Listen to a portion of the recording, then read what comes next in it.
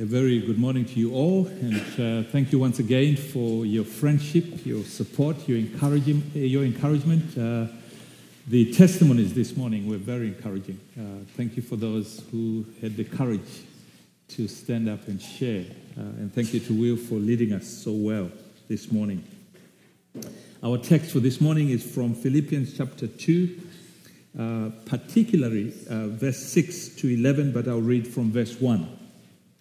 Paul writing to the Philippians, and he says, "So if there is any encouragement in Christ, any comfort from love, any participation in the Spirit, any affection and sympathy, complete my joy by being of the same mind, having the same love, being in full accord and of one mind. Do nothing from selfish ambition or conceit, but in humility count others more significant than yourselves. Let each of you look not only to his own interests, but also to the interests of others. Have this mind among yourselves, which is yours in Christ, who, though he was in the form of God, did not count equality with God a thing to be grasped, but emptied himself by taking the form of a servant, being born in the likeness of man. And being found in human form, he humbled himself by becoming obedient to the point of death, even death on a cross. Therefore God has highly exalted him and bestowed on him the name that is above every name, so that at the name of Jesus every knee should bow in heaven and on earth and under the earth, and every tongue confess that Jesus Christ is Lord, to the glory of God the Father." This is the word of God.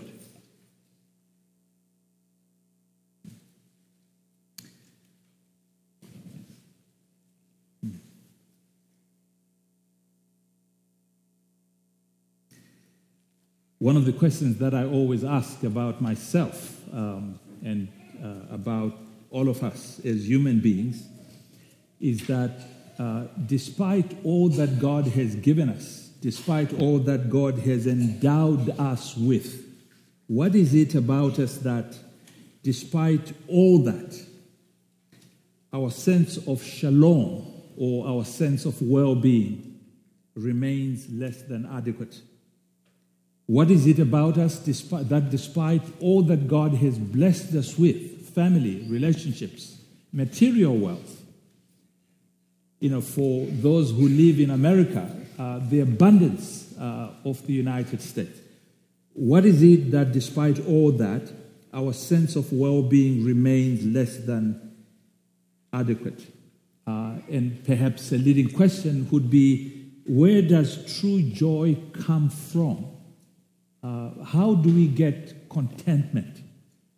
What is it about us that despite all we have, we are never content?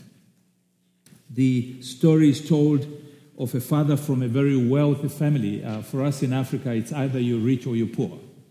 And so one of the rich families, the father decided to take his son on a trip to a very poor village. And the reason for doing so was in order to show his son how poor people can be. He wanted to teach his son contentment. And so they spent a couple of days and nights in the home of one of the families in the village.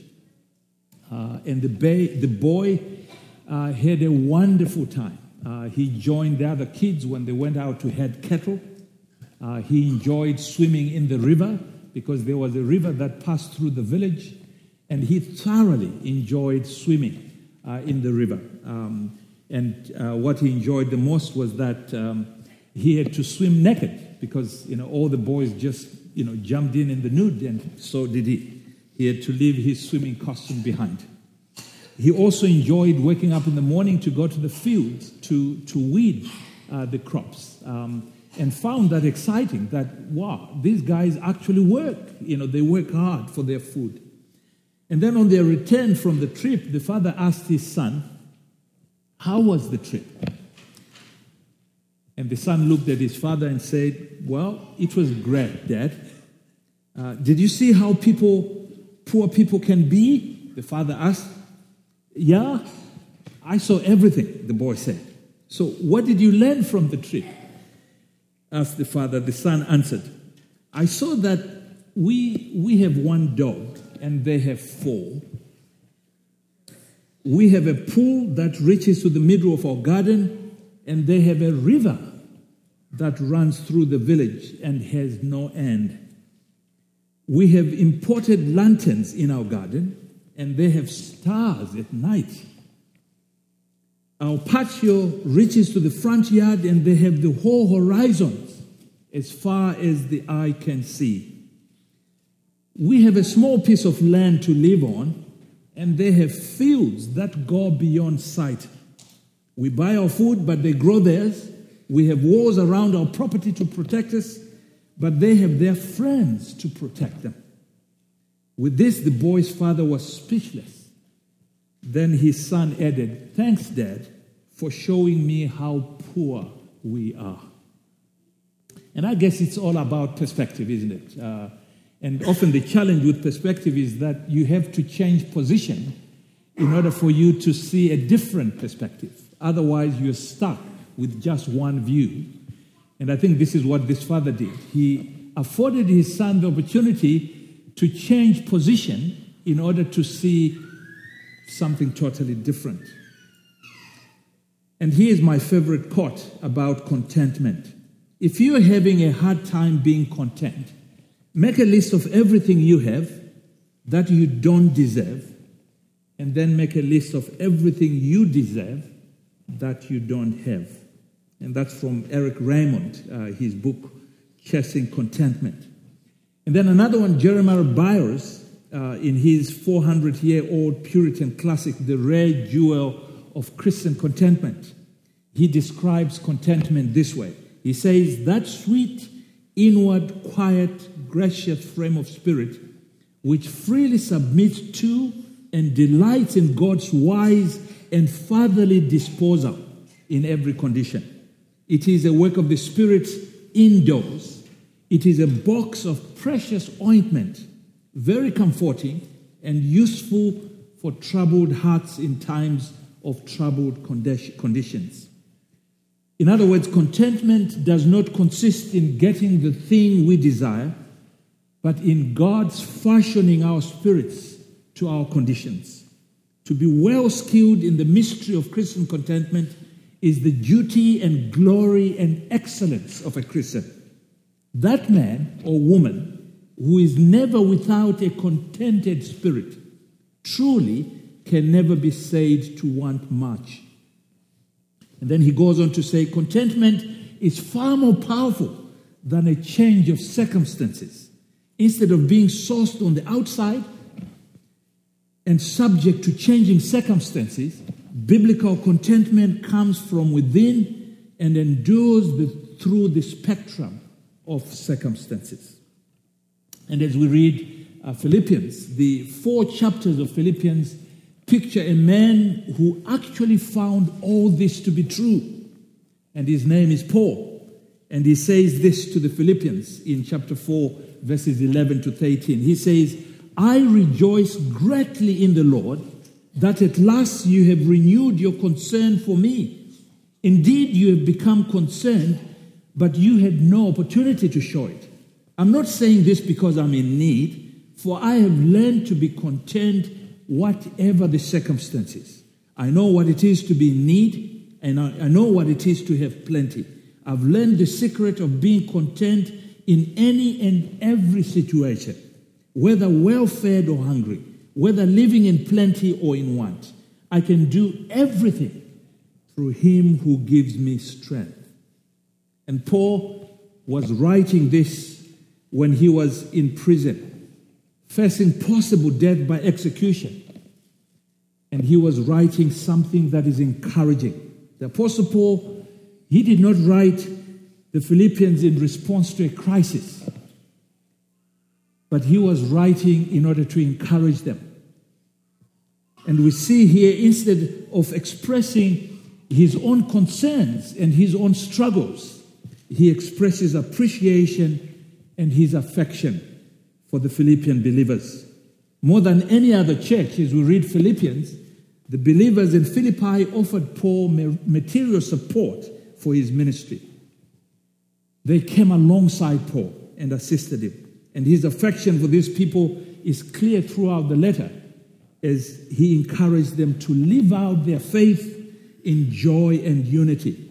And Paul says this to them: whatever happens, conduct yourselves in a manner worthy of the gospel. And Paul is living out this whatever happens himself.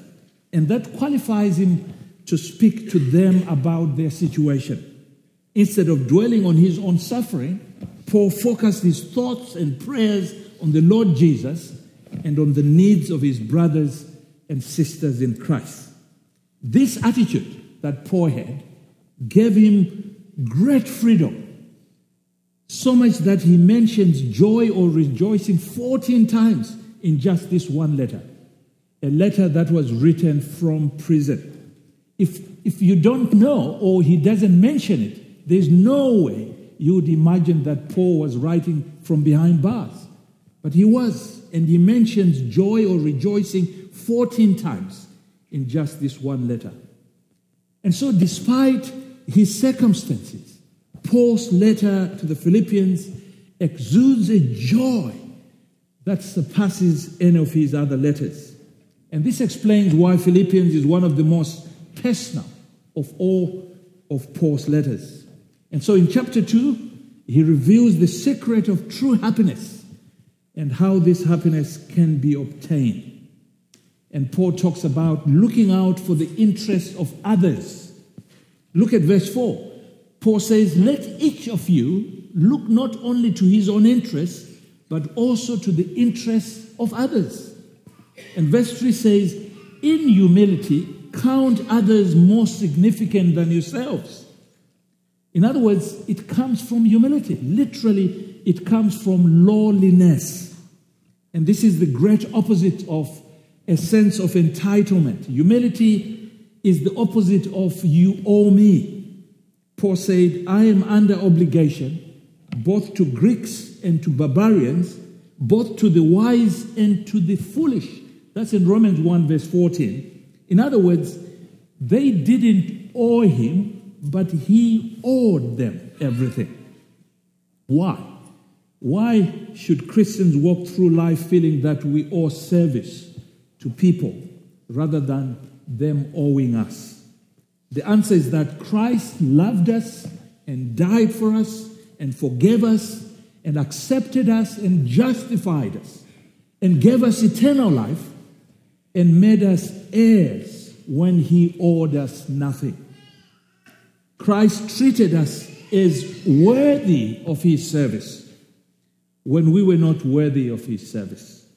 He took thought not only for his own interests, but for ours. He counted us as greater than himself. And we read this in Luke 22, verse 27. Who is the greater, he said, the one who is at the table or the one who serves? Is it not the one who is at the table? But I am among you as one who serves. That is where our humility comes from. We feel overwhelmed by God's grace. Christians are stunned into humility. We are overwhelmed by God's grace. And so freely we have been served by our Lord Jesus. And freely we serve others. So the crucial relational mark of the culture of our church should be Philippians 2 verse 4. Let each of you look not only to his own interests, but also to the interests of others. And Paul says this is the mind or the mindset that we should have in life together. And this is another way of saying, love your neighbor as you love yourself. One preacher talking about that same verse said, loving your neighbor as you love yourself is like ripping the skin off your body, and you wrap that skin around that other person, your neighbor. And all that you wish for yourself, you wish for them. All that you want for yourself, all that you dream for yourself, you dream for them. And Paul says this is the mind or the mindset that we should have in life together. And so Paul gives, in this passage, gives us 4 examples of this mindset. And he begins with Jesus in verses 5 to 9. He says, have this mind among yourselves, which is yours in Christ, who, though he was in the form of God, did not count equality with God a thing to be grasped, but made himself nothing, literally emptied himself, taking the form of a servant, being born in the likeness of man, and being found in human form, he humbled himself by becoming obedient to the point of death, even death on a cross. If you ever struggle with humility or self-denial or serving those who are hard to love or those who are different from you, think of this picture of our Lord Jesus Christ. He was in the very nature God. He was God through and through. Our Lord himself says, whoever has seen me has seen the Father, in John 14 verse 9. And in Colossians 1:15, he says, he is the image of the invisible God. He is God in a way we can see and understand. And yet, he did not consider equality with God a thing to be grasped. He who was equal with God did not hold it to himself. Instead, he was born of a woman, obedient to death, dying on the cross. He was stigmatized for us. He was cursed for us. This is what he did for you and me. He is the great example of verse 4. Let each of you look not only to his own interests, but also to the interests of others. That is what he did when he came to die in your place, in my place. He is the model of servanthood. In John's Gospel, he says, I, your Lord and teacher, have washed your feet.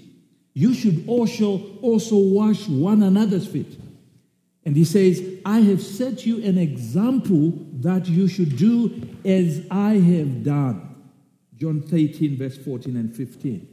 And so Jesus is the good shepherd who laid his life down for the sheep. He is a pattern for all shepherds. And then verses 9 to 11, he says, therefore God has highly exalted him to the place of highest honor and gave him the name above all other names. Another way of saying the Great Commission. All authority in heaven and on earth has been given to me.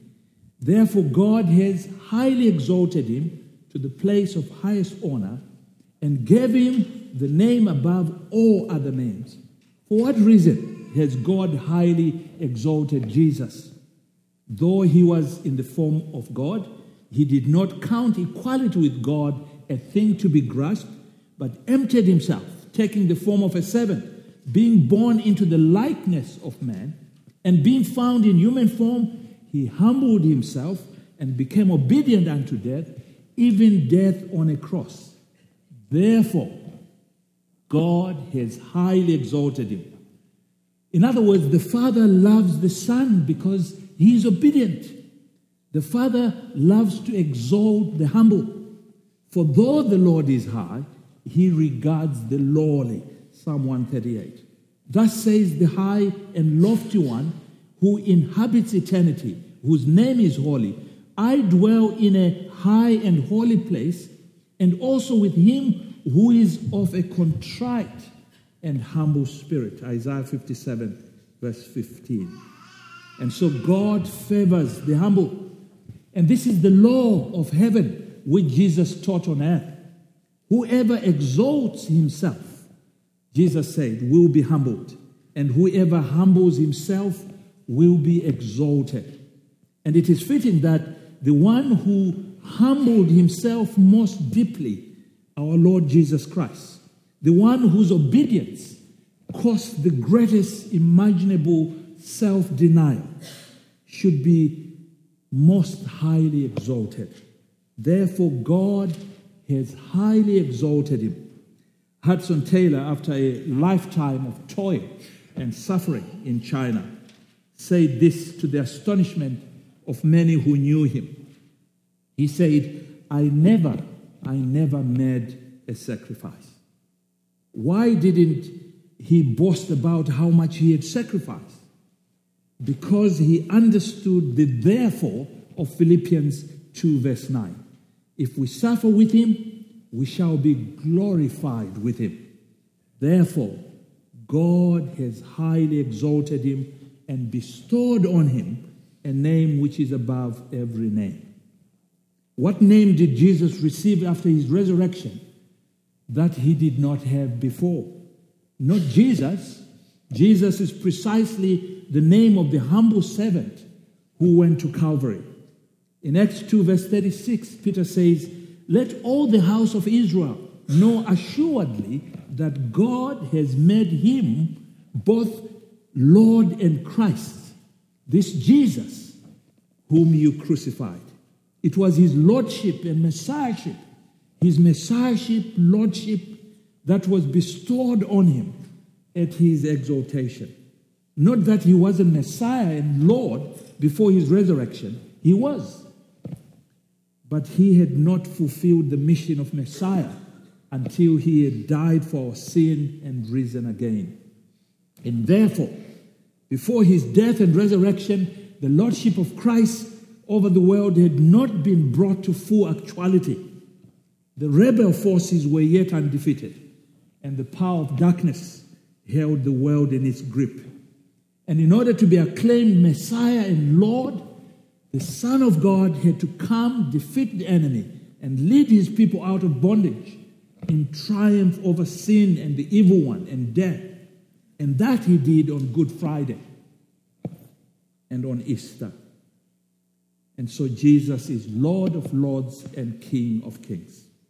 And the second example that Paul gives is himself in verses 17 to 18. Even if I'm to be poured out as a drink offering upon the sacrificial offering of your faith, I am glad and rejoice with you all. Likewise, you also should be glad and rejoice with me. Paul loved this church. He loved all the churches. And he died every day to serve them. I die every day, he says in 1 Corinthians 15:31. He compared his life to a drink offering poured out on the sacrifice of their faith. In other words, Paul didn't take thought just for his own interests. He took thought for their faith and was willing to deny himself over and over, and in the end, die. Why? So that their faith would be strong. And then the third example is that of Timothy. And here the wording is an explicit recall of verse 4. Watch how Paul contrasts Timothy with others in verses 9 to 22. I hope in the Lord Jesus to send Timothy to you soon, so that I too may be cheered by news of you. For I have no one like him who will be genuinely concerned for your welfare. Literally, who will be genuinely concerned for your interests, your things. For they all seek their own interests, not those of Jesus Christ.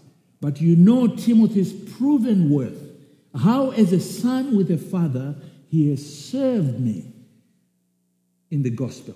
Paul is saying this in the mind. He's saying this is the mind of Christ, taking thought not only for our own interests, but the interests of others. This is what drives missions, taking interest in other people's eternity, to the extent that you pack up your bags and you go across borders, taking interest in other people's health, other people's living conditions, other people's unemployment, other people's family challenges, taking interest not only of your own, but the challenges of others. And listen to the contrast. They all seek their own interests. I have no one like Timothy. And then finally, the example of Epaphroditus in verses 25 to 30.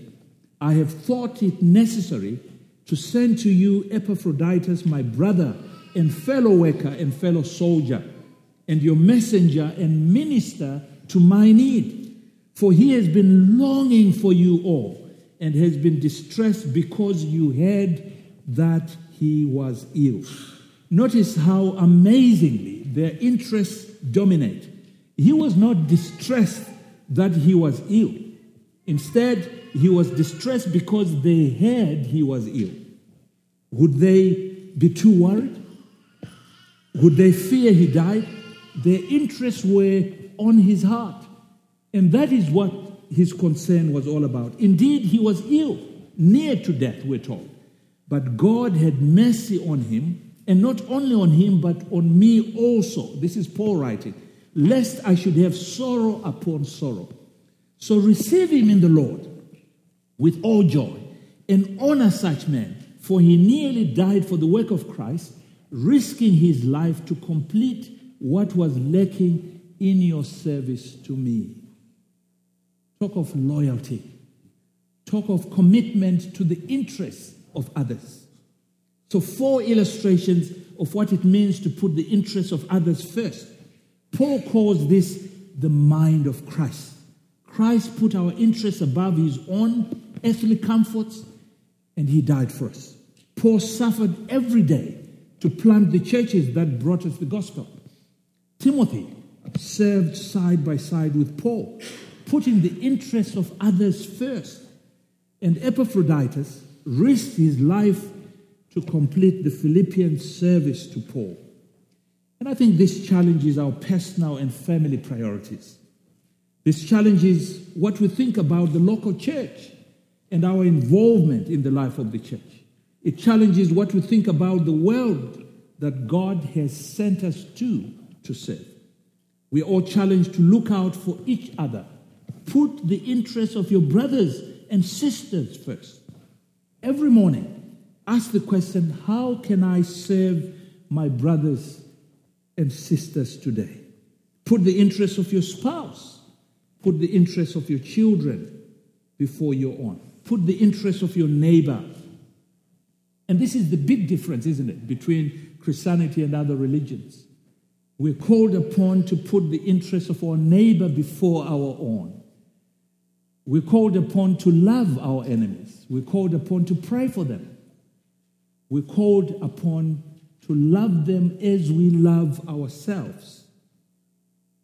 And so the Lord would say to each one of us today, true joy is found in making others joyful. We're called upon to intentionally make the good of others the focus of our interests, the focus of our strategy, the focus of our work. And Paul says this is the key to a happy life. The key to a happy life is humility, the kind that counts others more significant than yourself. And to this, God is calling us. Let me pray for us. Lord, how we pray this morning that you work so deeply in our hearts, that we may be freed from the bondage of self-centeredness and given the disposition to look not only to our own interests, but also to the interests of others. Thank you, dear God, for how you continue to demonstrate this over and over again as the missionary God who sent out his Son to die for us. And you continue to send each one of us to our school, to our hospital, to our neighborhood, and to other cultures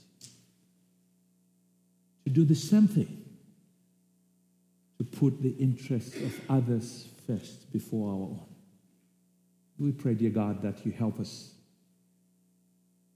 to do this intentionally in obedience to you. In Jesus' name.